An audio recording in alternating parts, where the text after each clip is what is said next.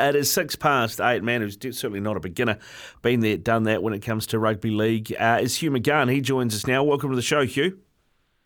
Good morning, Ricardo. How are you? Yeah, good. Thanks, mate. Thanks for coming on the show, and keen to get your take on what you saw between the Kiwis and the Kangaroos in Melbourne. What did you expect, and how different was the outcome? Well, I think we expected, and you've probably run through this a couple of times, but I think we expected a better performance from the team, given what we saw the week before against Samoa.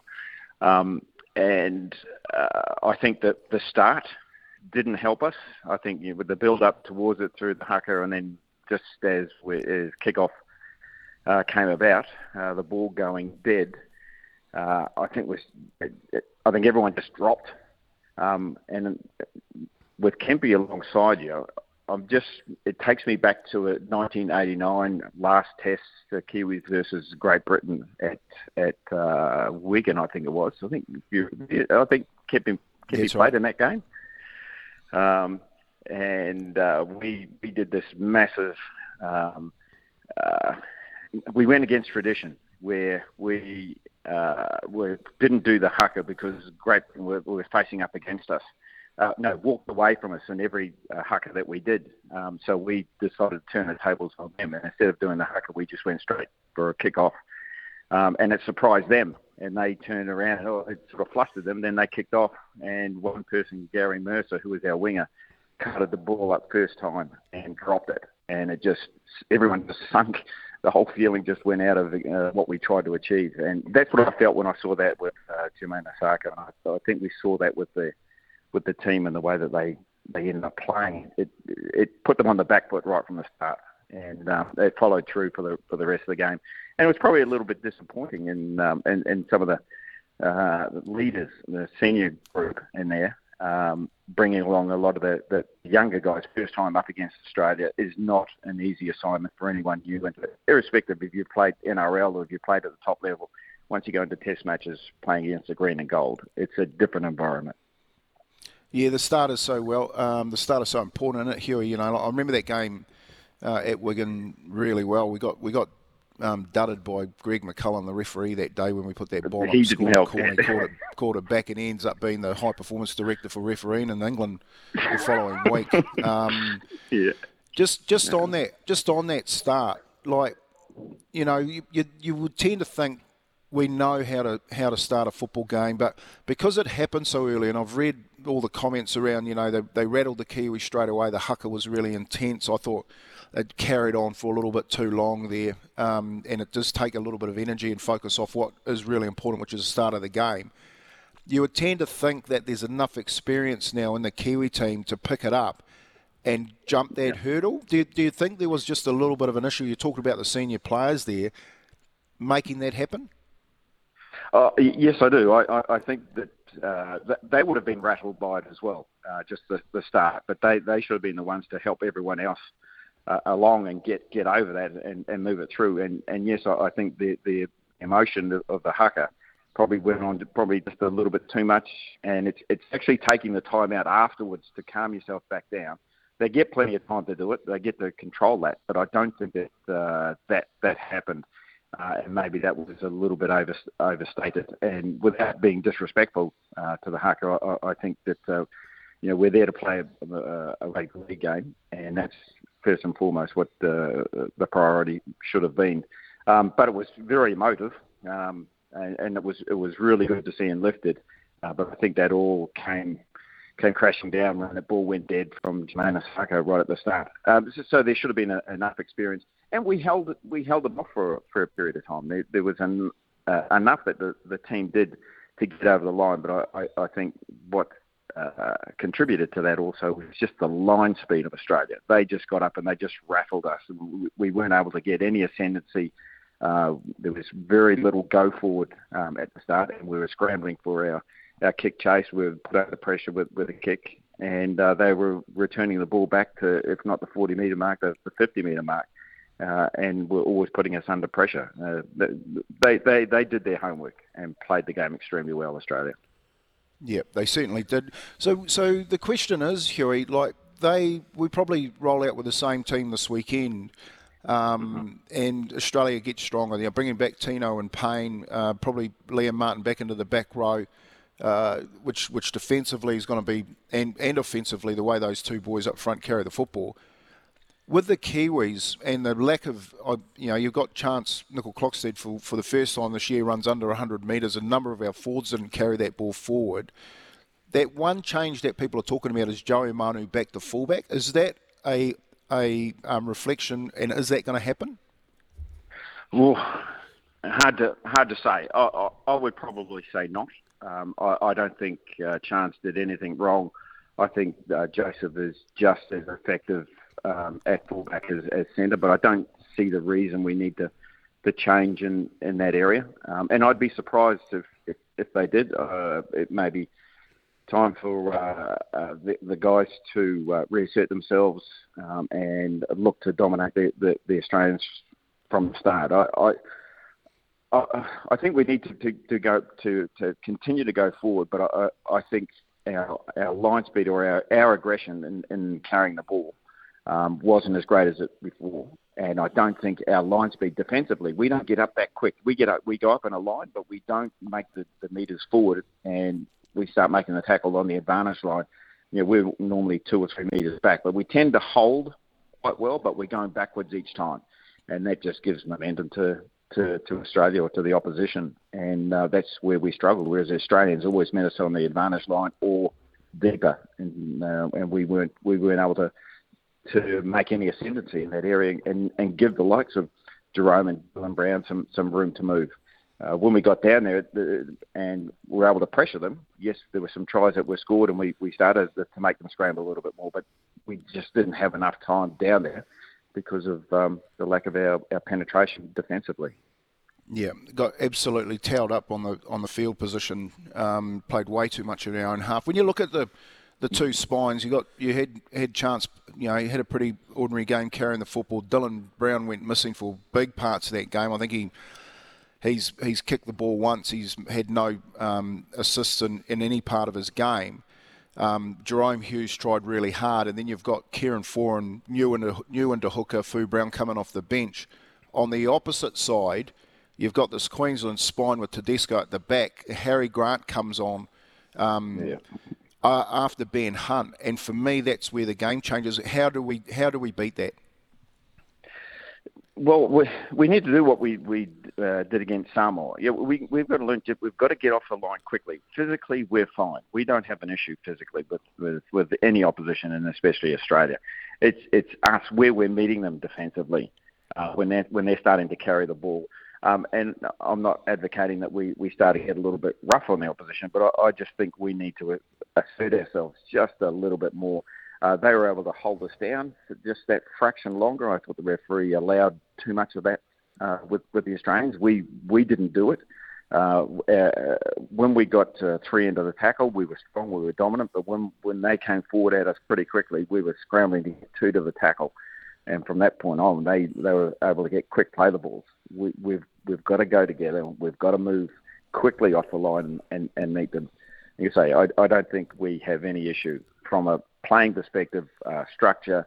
I think we need to be meeting them a little bit more on the advantage line as opposed to letting them come through us and continue to make some ground. And then their kicking game on top of that. And as you said, I think Harry Grant coming off the bench, he just added another dimension and more speed out of there. Indecisive for us markers. We didn't know what Harry was going to do or which way he was going to go. We should expect the unexpected from Harry Grant. And we just have to sit back and wait as far as markers are concerned as to what he does. Don't anticipate what he's going to do because he'll make you look silly. And he did that a couple of times. What about from a selection point of view, Hugh? What about our options at hooker? Because like Kieran Foran is a great playmaker. He's got a good kicking game. He's got a good passing game. But if you're the Kangaroos, you know that it's very unlikely he's going to snipe from dummy half and show up 10, 15 metres. Have we got anybody in the system that could do that job for us? Well, not currently, not with what we've got. We are scrambling. And in fairness, I thought Kieran's done a pretty good job, given he come late into that position. It's not a great deal of difference to him. He's tough. Defensively, he's probably one of our stronger ones in around the ruck area. But currently, no, we don't. There's not the experience there to back up Kieran. But I think the future down the track, yes, there may be. But we take this series as our build-up. We're at the start of our build-up towards the next World Cup. I don't think we need to be making too many changes. We have to start looking towards our future. How much of a distraction is this Madge Maguire New South Wales position playing throughout the group? I don't think that there's that much. I think talking with Michael prior to the Samoa test, he'd already pushed it off to the side, and it was something that he wasn't even really thinking about. But I think there was just a lot of media attention around it. And with the media attention, the players tend to read that or see that. I don't think it would have had too much of effect. Well, we didn't see any effect with the way that they played against Samoa. That was a brutal, tough game, and I think everyone knows that the score didn't indicate just how tough a game that was. So I don't think it distracted them. And he's already made the claim that he's there till the next World Cup, and I think New Zealand Rugby League are committed to seeing him through that. What happens afterwards, I don't know. But if Michael decides to take on New South Wales, then something has to give. He's already stated that he's committed to the Kiwis for the next World Cup. Means that he would have to step down from the his role with Canberra, and then look to take on New South Wales if that's what he decided, or if he was selected to take on that role. I don't see it as much of a distraction of anything. I see it as a benefit for New Zealand or for the Kiwi team if Michael Maguire ends up being New South Wales coach. But he wouldn't be able to do all three. There's no way that would be able to happen. No, I don't think he'd be able to do, even if it was two, Hugh. I honestly don't think he could do two in New South Wales. We'd expect them, especially after the struggles that they have against Queensland. It showed last week. He had the Queensland spine. He couldn't get it done with a Kiwi team, which is pretty good. And yet he's got to find a way with New South Wales. I don't think he'll be able to do both jobs there. I just want to ask you a personal question here, because this really... I've seen it be a problem for the Kiwis for a long, long time, and you've been captain of the Kiwis.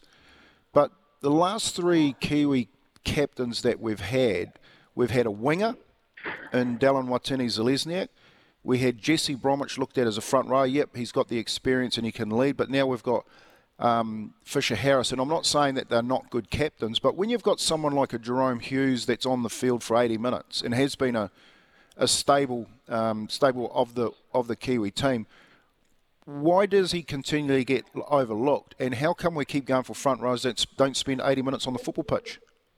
Yeah, it's a very good question, and one that's worth asking. But probably only Michael can answer that. But I think from a leadership point of view, I think he sees some aspects of players, and maybe it's the physical presence that they bring that may get the rest of the team to follow along. But it's a tactical move. It's you don't have to be inspirational by being the biggest hitter or making the biggest runs.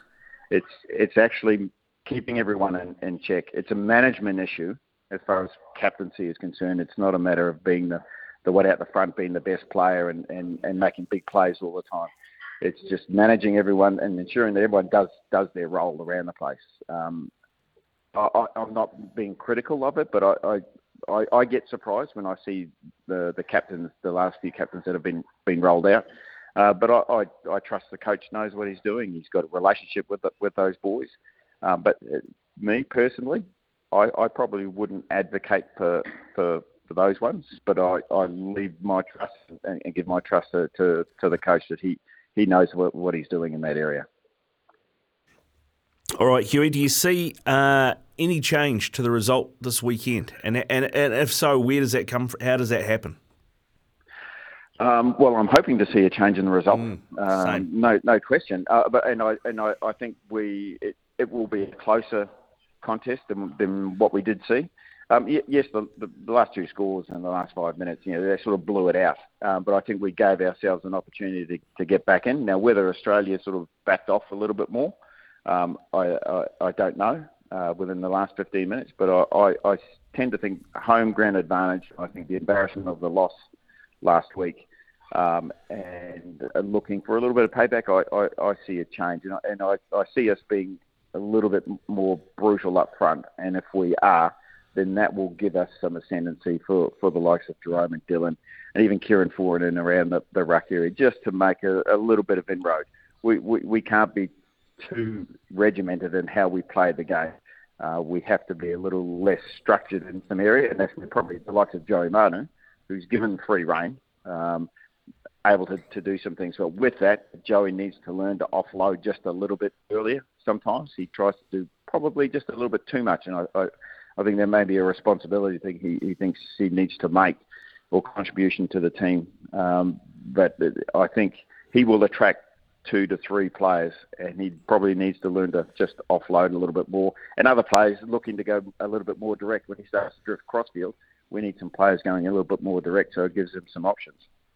Good stuff, Hugh. Thanks very much for coming on, mate, and having a chat. I did just get a text through, actually, from Jeff the ref. And I know you work in schoolboy rugby. He said, as a ref for 30 years, the tackle height to sternum was trialled at grassroots premier and age group rugby last season. It made it easier to officiate for us. It reduced head-to-head contact and reduced penalties and yellow and red cards. There were a lot more offloads and allowed more attacking, entertaining rugby. That is from Jeff. Is that something that you would support? Is it something you've seen? Oh, yes, there has been a reduction in that area. It didn't stop the head contact, but in the tackle area, yes, it did. But we try to focus more lower around the belly button, stomach area, as opposed to the nipple line, as everyone's portraying it. People tend to drift just a little bit high. Opposition they tend to drop themselves going into contact. So going lower does make a huge amount of difference as far as opening the game up. At school levels, where we are, and probably junior level, but the senior ones, I think more and more, it's probably going just a little bit higher than. I think they're looking for more ascendancy, more dominance in the tackle at a higher level. But it certainly has worked at the lower levels of rugby. Yeah, and not getting too technical, mate, but I mean, how did that change your defensive plan? Because obviously if there's more offloads, then it's harder to defend, right? Yes, it is, but if you stay in the line and you keep compacting around your defensive line, then it's not that bad. You're still making contact pretty close together. If they start getting a little bit of a roll on and coming through you, then you tend to scramble just a little bit more. But the tighter your defensive line towards the carrier of the ball, the less likely they are to offload. And if you can chop or you can get down low and take to the ground, the next guy over the ruck area is quick onto the ball and tend to get some turnovers every now and again. Nice. All right, good stuff. There is a way of playing in and around it. Yeah. Just take some thinking, some critical thinking. Thanks for your time, mate. Go well. Enjoy the day. Cheers, Huey. Thank you, gentlemen. Enjoy your day. Cheers. Hugh McGahan there with us, 8:24 on SENZ. Keep your text rolling through 8833. If you need a new mobile plan, make sure you visit Kogan Mobile. You're listening to Izzy and Kempi for breakfast, thanks to Chemist Warehouse, keeping you healthy this spring.